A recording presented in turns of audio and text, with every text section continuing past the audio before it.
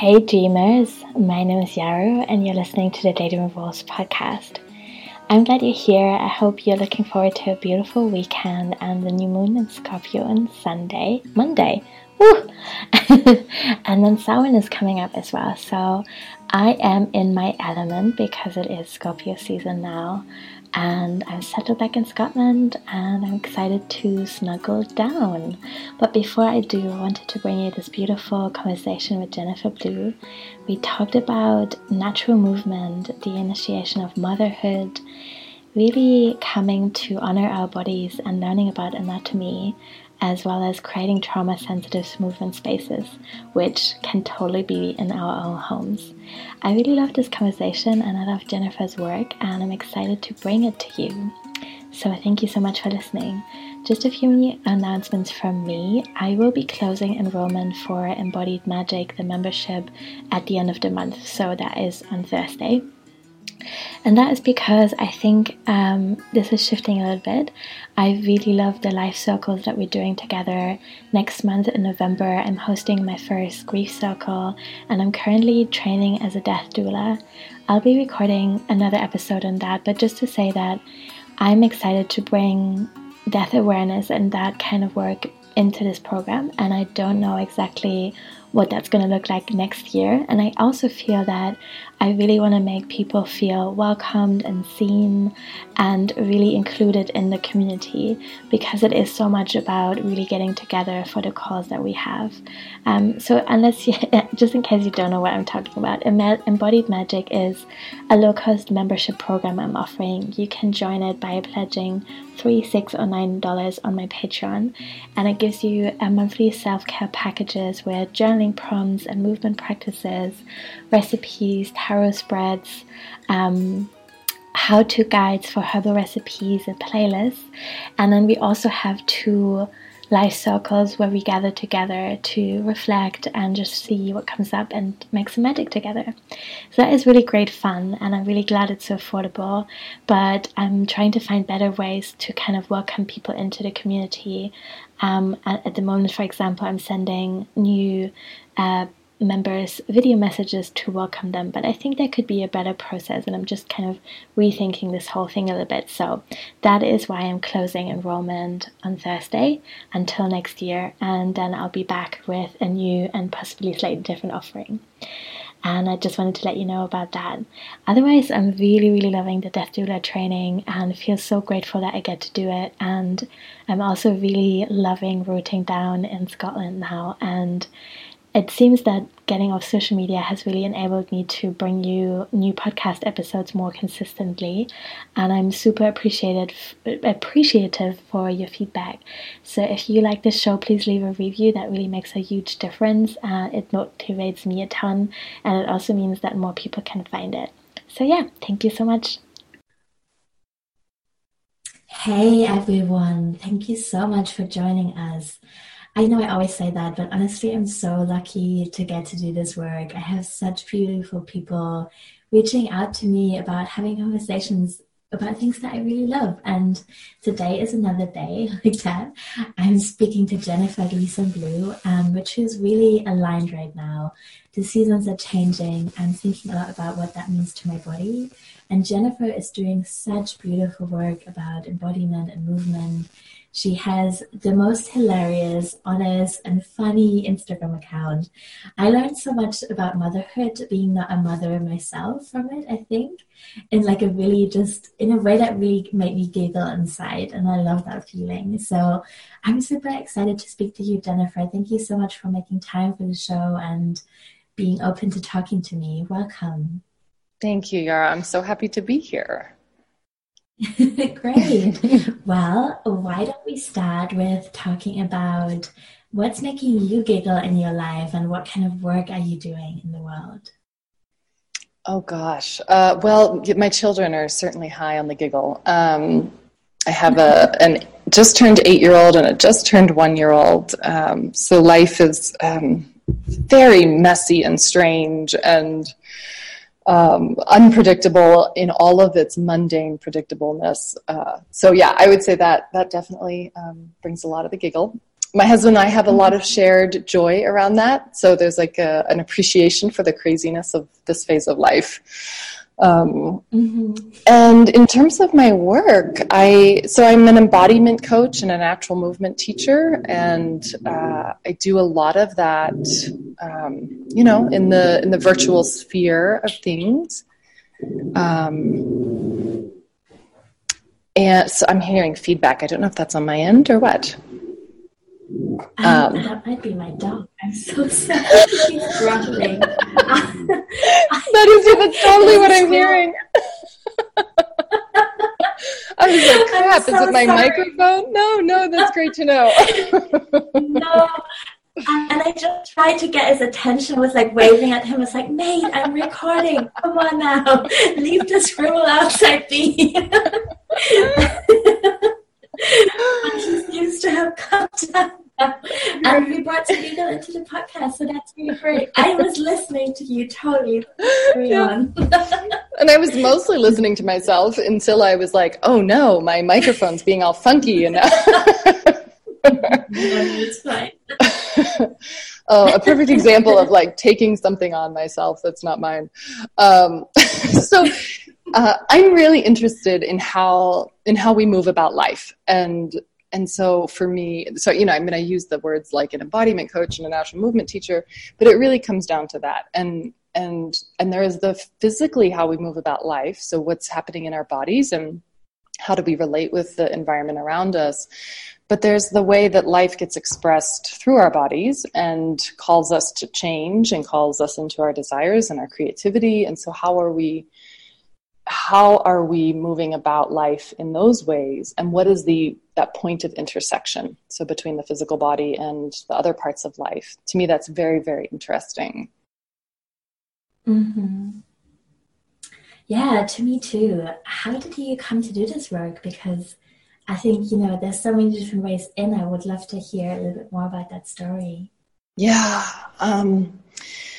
Well, I think like many of us, it's a story of trauma and descent. I had a really difficult first birth. My son, it was a 54-hour labor and back labor, which meant he was poorly positioned, and so like there was an excruciating quality to it, and it went on and on and on and on. And I had planned to birth at a birth center, and I ended up in a hospital with a cesarean section. And I came out of that. So that was a traumatic experience of itself. In large part, I mean, it's a physical trauma, of course, but it was so counter to my expectations and desires.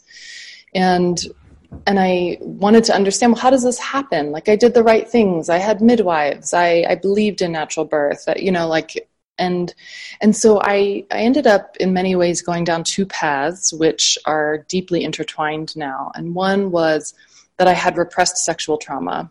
And so my body was responding to that. And so, here I'm trying to do this thing with the pelvis opening, right? And like my body is like, oh no, we're not going to do that. And then the companion piece to that is that I discovered how the way we use our bodies every day impacts biological function.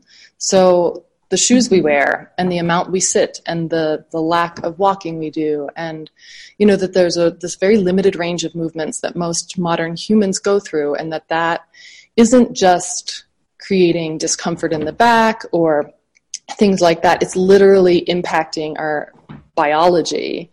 And so for me, those two paths eventually really wove together, and understanding how they feed each other in the system, and how they relate. How does our physical trauma, our emotional trauma relate with our movement habits and our movement capacity, and vice versa, and how it becomes kind of a feedback loop in a way.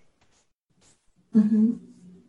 So that was my big introduction. I would also add that motherhood itself, my child wouldn't sleep, and I realized like he needed to cry. He needed somebody to hold him and listen to his own feelings, and I could not cry.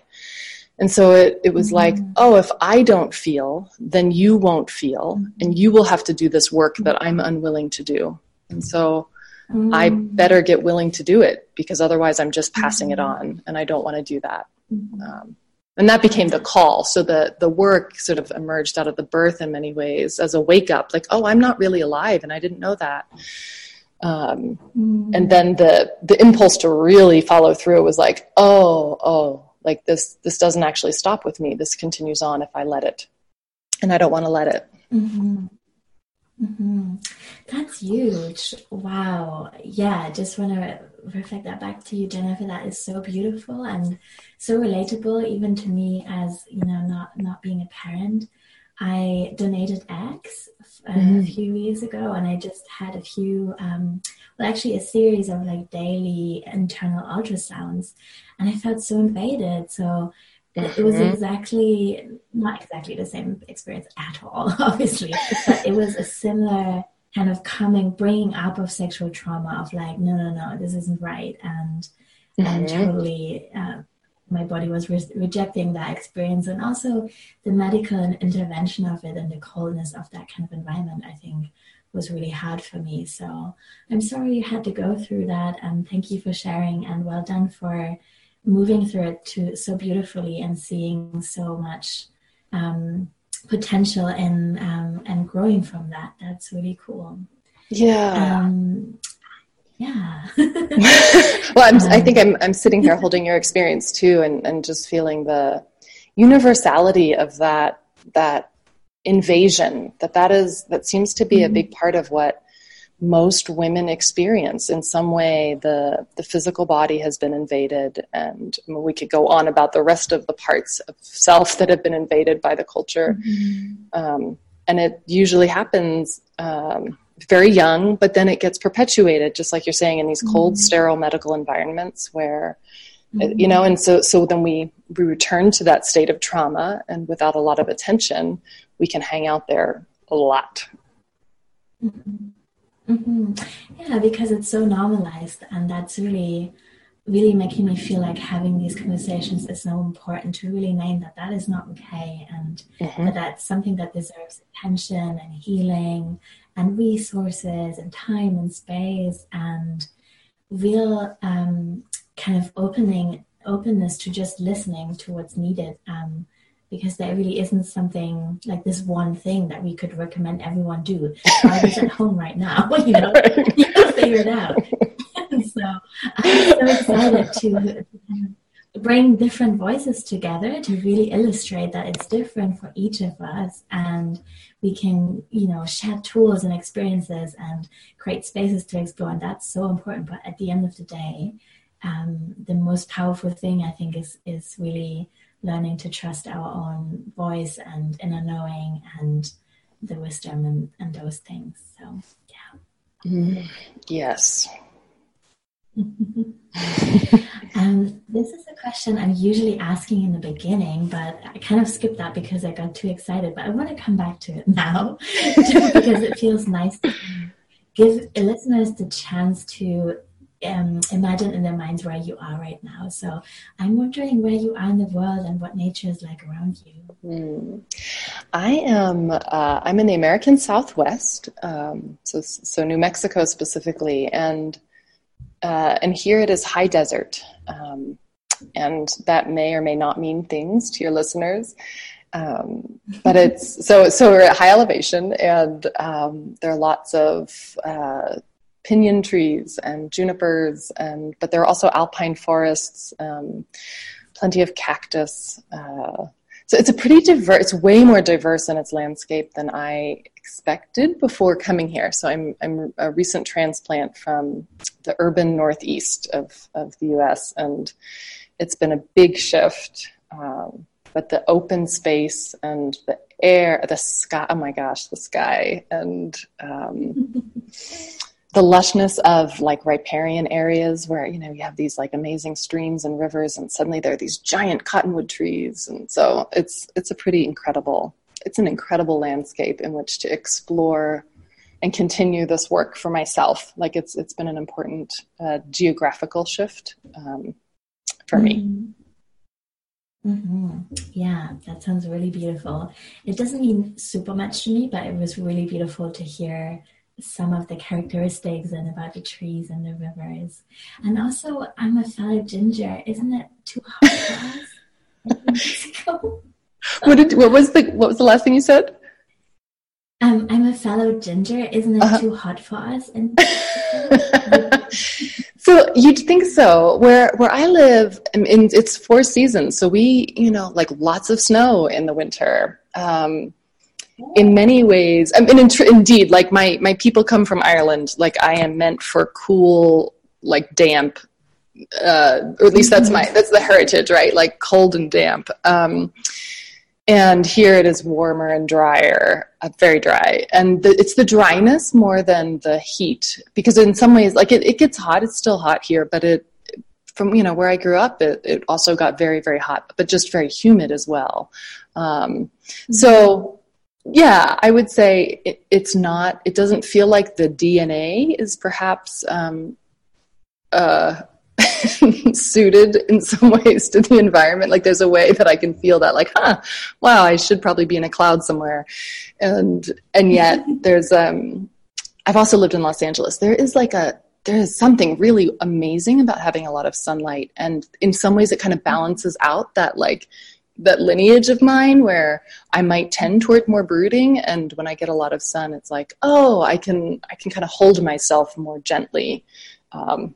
Yeah, so that's how, as a ginger, I experience the climate. Yeah, that makes sense. Thank you.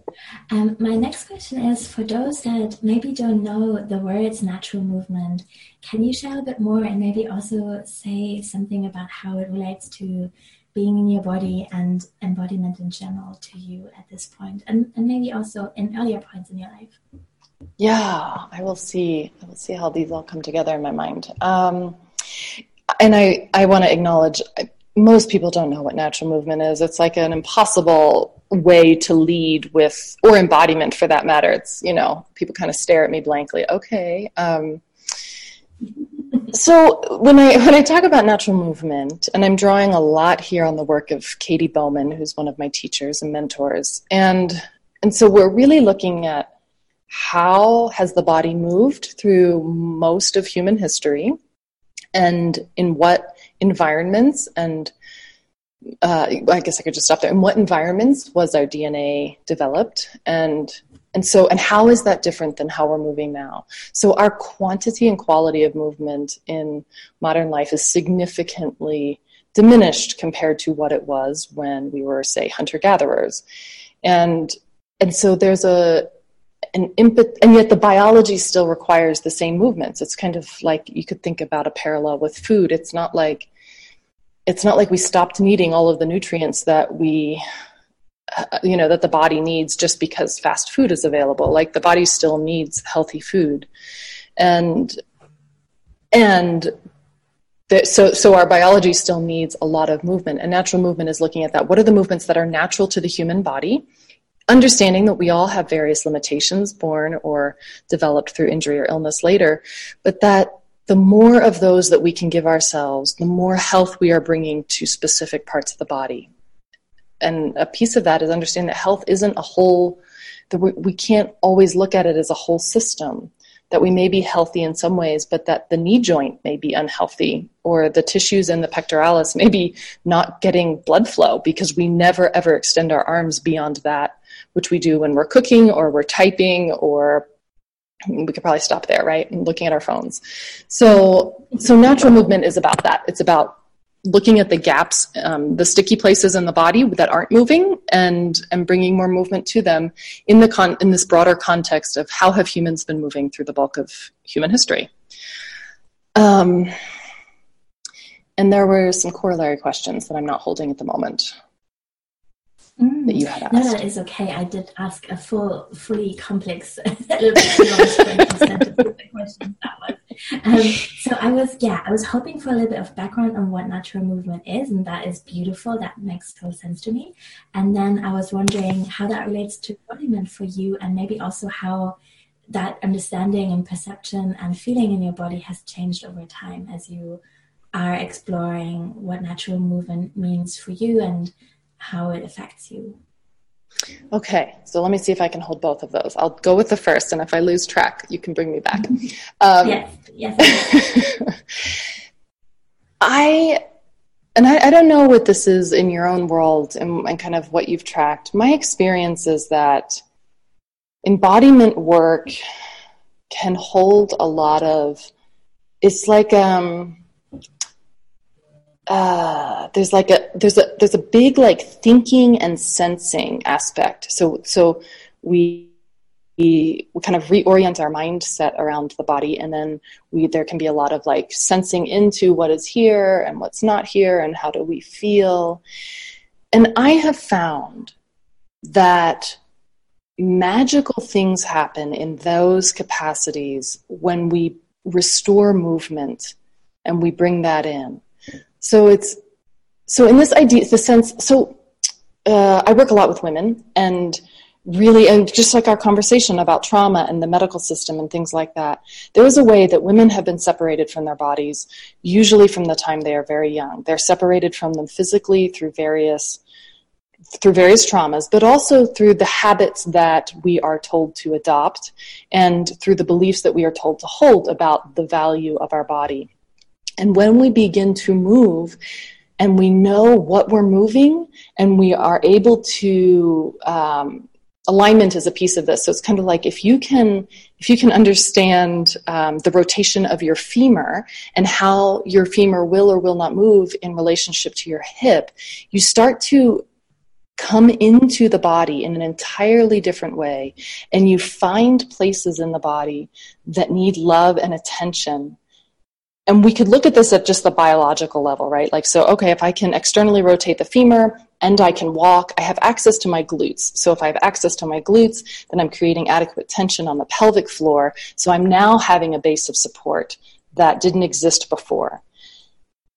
And when we understand the external rotation of the femur while walking accesses the glutes and gives adequate tension on the pelvic floor, we're going to, from this deeper level, we're going to see that suddenly we're in the pelvis. And what does it mean to be in the pelvis? Like, we've actually accessed something that perhaps has been shut off for years and years and years and years.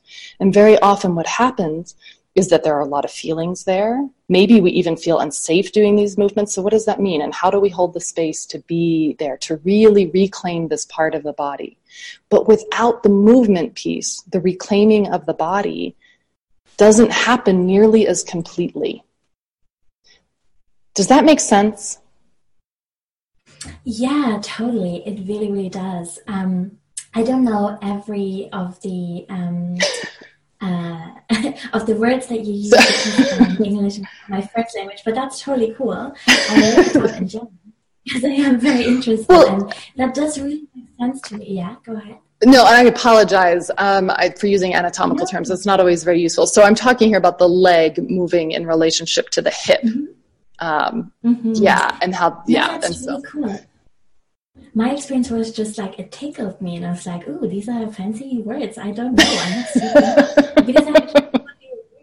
There is something really beautiful in like mapping our body in our minds in a different way. Well, what I mean by that is not theorizing necessarily more. This is, and at the end of the day, to me, just a tool for embodiment. But I feel like understanding how the different systems in my body work together and what they actually look like is really powerful, and it kind of helps me think about them with more kindness and compassion, and it makes it easier to understand certain signals and really kind of listen to them and think about what that might call me to explore or nurture or listen to or whatever. So that totally makes sense to me. Yeah.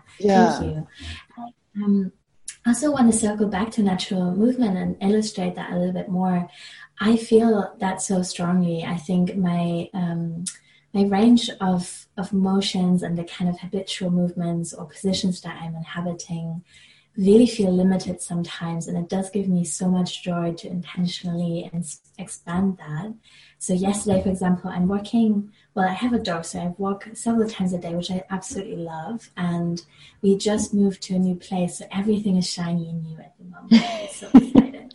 And, so we walked this path along the coast, and we found some wild raspberries and blackberries, and I had to kind of climb a little hill, or like the side of this the side of the cliff a little bit, which sounds scary, but it wasn't. It was totally safe. But anyway, so I was climbing a bit and then like reaching up for the higher up blackberries, and there was so much joy, not just from reaching them, because I'm a very short person, and so that was a big success, but also from like really like, like letting these tiny blackberries burst in my mouth, the pleasure of that, and then also the sensation of like having fully stretched out and having made that connection and having used my body in a different way and breathing the sea air and all these different beautiful sensations coming together was just really, it was just like a moment of really big bliss, and it made me come home and think about my desk a little bit differently. I'm sitting at it. So yes. Yeah. Well, and that, I mean, and it's not that we can't romanticize any other time period. It's not like, oh, like the hunter-gatherers really, they had the best of it. It's, and it's like, you just described this, like you used the word bliss. And what would it be like for you to have more bliss? And if that means being, and it's you and it's me and it's all of us, if that means being out from behind our desks and moving through nature, and that enables us to stay in relationship with the self, that enables life to express itself beautifully through us, that enables us to come alive and feel pleasure and bliss, then don't we want to do more of that? And yet it's hard, right? To not continue to stay just a little bit disembodied, like that's a lot. That's a big experience to give ourselves, and we often pull away from it. Yeah, totally. I agree. I have another question, which is, and you can really take this any way you like, but I'm wondering, what do you wish everyone knew about the human body? Oh, yeah, there are ways to take that. I'm just like, what do I wish I really, took in about the human body? What feels most real in this moment in response to that question is the value of the full experience. Like everything that we get to experience happens because we have a body. And whether that's the chronic pain, or that's some amazing psychic empathic ability, or that is the joy of making love to a partner, that it all exists because of this form. And I grew up in a Christian church, and I've always been taken with the idea of the Word becoming flesh. And so there's this like magic to me that it is implied in being in a body. And I wish that everyone knew that it is magical and amazing that they are here in a form and get to move about life at all. Mm-hmm. Yeah, that's beautiful. Thank you. I'm really glad we landed there. And at the same time, I hope we can talk again and take this in many more other directions. My question is, from your point of view, having worked with and through trauma in lots of different ways, how do you feel, or you wish, movement spaces became more trauma sensitive? Does that make sense? I think muddled the grammar up a bit here. And well, it makes, so I have an assumption when you say movement spaces, you're talking about like yoga studios, Pilates, gyms. For example. Yeah, totally. Mm-hmm. Mm-hmm. So there's probably a reason that I move mostly in nature and at home. That those, so I want to name that they're like really important when you're dealing with trauma. That sometimes removing yourself from movement spaces is very helpful.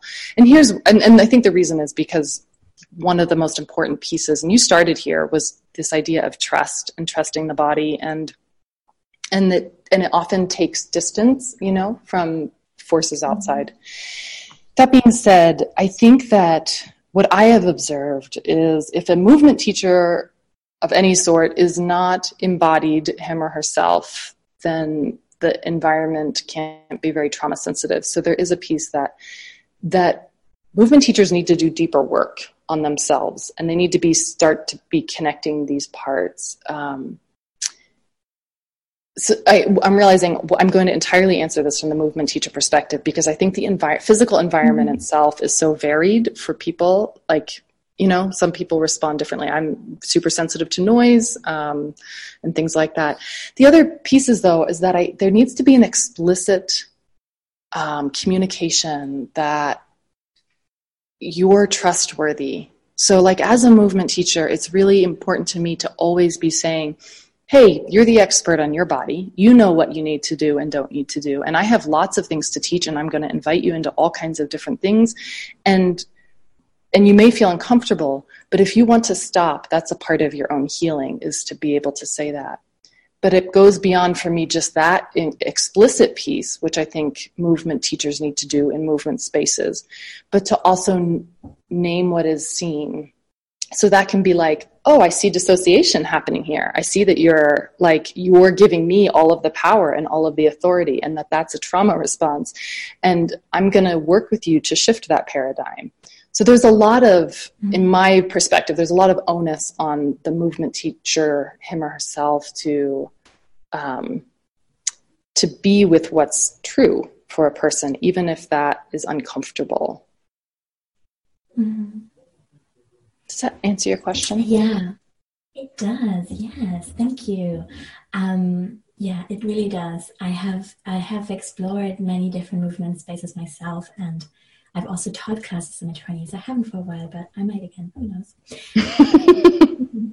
And yeah, I hear that a lot, and I think it's very complex. There's so many different elements to it, and I think, what it means for someone, for a space to be safe, will be so different. Some of us need accessible toilets in order to attend the class. Some of us need to know as much as possible about the environment and the teacher before it starts. That's something that's really comforting to me, to have as much information as possible so that I can plan. And and I totally agree. I feel like sometimes distance is really good. And as much as I love meeting people in the flesh, and I think there's so much magic in connecting in real life and being in circle with people and, sharing a physical space in the world, I'm also so incredibly grateful that we now have all these technologies that allow us to bring facilitation and teaching and inspiration into our homes, because for so many of us, that's the most accessible space to start in, right? I love moving in my, I just finished my bedroom, and it's this most cozy space. It's just my bed and my altar and nothing else. There's no storage, no books, nothing. So it's really pretty blank. And I feel it's such a luxury and a blessing to have a space that's really just for rest and play. And moving in there is so much more possible for me. And I've noticed since I've moved here 10 days ago, just really claiming that space more, dancing in there, and it's so much fun. And then from that place of feeling really grounded in that, I might explore what classes are in the community here. But I'm really glad that I have this starting point. I think that works for many people. So I'm excited that you are offering classes online as well. And I think that's really beautiful. So yeah, it gives us I think, when you're dealing with trauma, it's like you need time to metabolize what's happening, and there's a pressure that can happen when you're in a live group, where you feel like, oh, I have to keep up, or I need to not curl up and cry. And and there can be a way that being at home gives you that exact space that you need. You can still be facilitated in some way, or you can move on your own, and there's more self-permission to stay with yourself. Yeah, totally agree. And I also want to just really quickly tell a story of something that didn't work for me, because I know, and I hope some people will listen to this and just feel like, oh yeah, that's hard for me too, and that's valid, because it is hard. So I attended a yoga class because I really felt like I really wanted movement. I was craving inspiration for different ways of moving and kind of getting into my body. So I attended this class, and I didn't know it was a male teacher, and this has different layers. It's totally fine. I think had I known, I would have probably chose a different teacher. But then also kind of like having that sensitivity in myself brought stuff up. And I was like, oh, you know, like this could be a totally great person. And why do I make this assumption based on someone's name? This could clearly also be a man's name, blah, blah, blah, blah, blah. Anyway, I found myself in this class. And I was in downward dog. And this guy stood behind me and put his hand on my back and kind of pushed me down a bit, which I totally didn't see coming. And was so uncomfortable with. And it just took me, like, you know, on some levels, you could say it's not a big deal, and I would love to be the kind of person that just bounces back from that. But the reality for me in that moment was it really upset me because I didn't ask for that adjustment. I felt really comfortable with the way my downward dog already was. And it also meant that in future classes, I noticed that my heart started racing when someone was stepping behind me. Even though on a conscious level, I know nothing really bad can happen to me here. There is this kind of, you know, somatic connection to that's not safe. I don't want this. And then being overstepped here. And so, you know, and I think what really helped me then was to say, okay, I'm going to remove myself from the possibility of experiencing that for now. And even though I feel a bit shy that this is even a big deal to me, I'm just going to honor that this is a big deal for me, and that's good enough. That's all I need to know. And I'm going to give myself time, you know, as much as I need until I want to go to a class again. And in the meantime, I'll do all the downward dogs in my own way, in my own way. You know? Yes. Oh, I'm so glad you brought that up, because I agree. It's like the impulse that so many of us have is like, there's something the matter with me. I should be fine. This should be okay.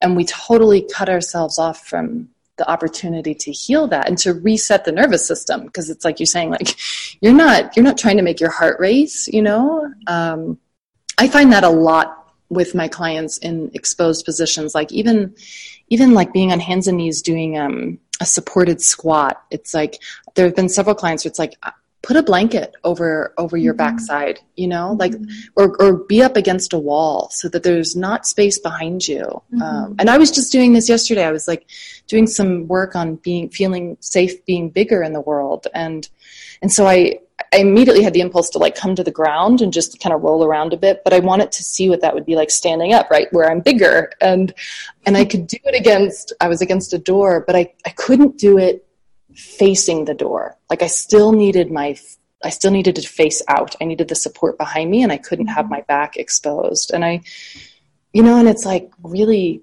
it's taken a long time to be able to honor those limitations. Like, here I am in my house by myself, and I'm still going to do it this way because at this moment, this is the place I can stay. I can stay here. Otherwise I have to cut off somehow. Yeah, that makes sense. Thank you for sharing. That's really beautiful. You mentioned a few things already, and I love the idea of putting a blanket on yourself. I hadn't considered that. So cool. I also have a weighted blanket that I really love, and I want to play with how that feels in movement practice, because usually I just crawl under it when I'm a bit anxious. Yeah. But I wonder, that could be interesting. Cool. So yeah, no, I highly recommend. I do that all the time, like bolsters and pillows and things. Like, it's like, can you decrease the anxiety in the movement so that then the movement becomes available? Oh, okay. Yeah, that's cool.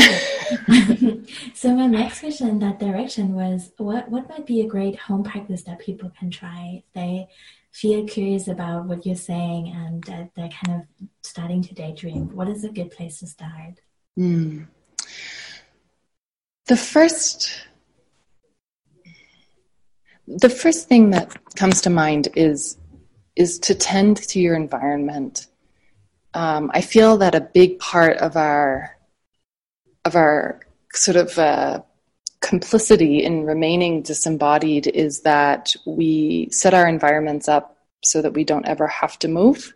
And so when I think about a home practice, I immediately think, use the floor.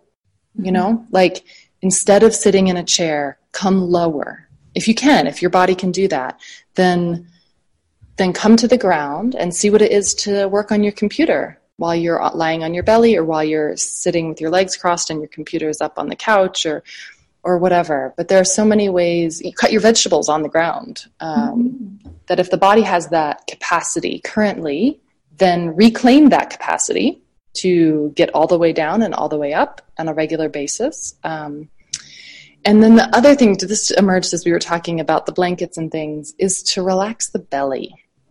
Mm-hmm. We hold so much tension through the core, and you want to talk about things that both separate us from our power and separate us from our healthy biological function. One of the first things we can do is just soften the belly. Stop sucking in, stop holding just like that kind of chronic bracing that we do. And this may be something to practice just first as an exercise.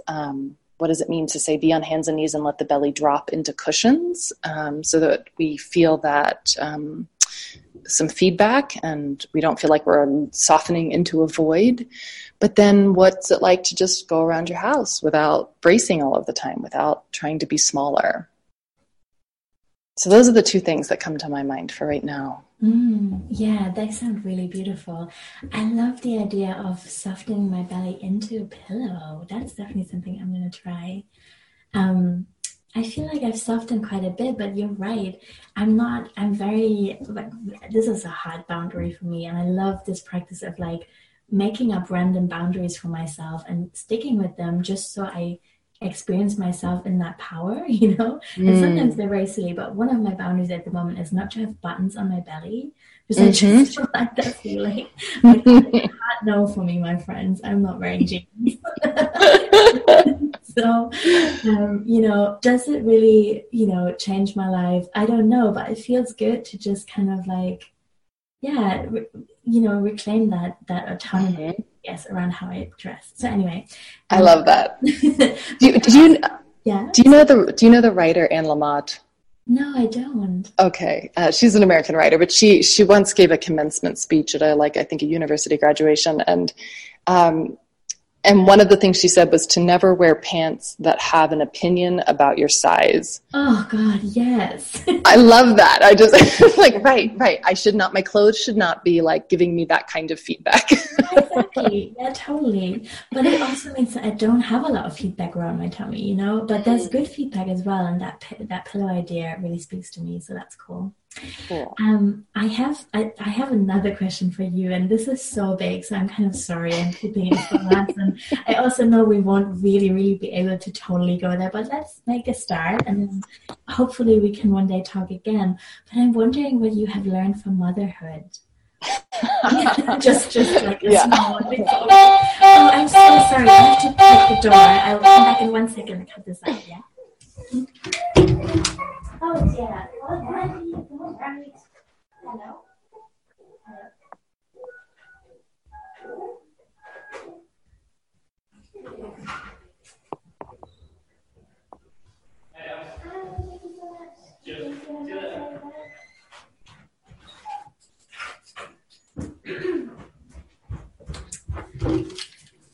Hello again. I'm sorry. Fantastic. Oh gosh, I will learn to mute the doorbell for next time. I'm just going to cut this out and I'll ask my question again, and then we can have a relatively smooth transition into your answer. So yeah, let me just kind of keep the biggest and best question for last. And I feel sorry asking such a big question kind of at the end of our conversation, and I want to acknowledge that it's not going to be possible to really give it the space it deserves, but I wonder what you've learned about motherhood or from motherhood that you would like to share with us. Oh, wow. I'm just picturing my children wanting me to say 800 things. Have you learned this yet, Mom? Oh, it could be boiled down. It can be boiled down to probably one primary thing that, in terms of relevance to this conversation, which is that my children have shown me very clearly that my reality becomes their reality. So whatever work I'm willing to do to come into my own body, to come into my own life, to move about life in a way that is aligned for me and brings more life and more love and more health, that all of that becomes the container in which they can explore life. So the smaller that is for me, the smaller it is for them. It's like we talked about earlier in terms of like my son and his need to cry. If I cannot cry, then he cannot cry, because I'm not able to hold the space for him to cry, because those feelings, it's too painful for me.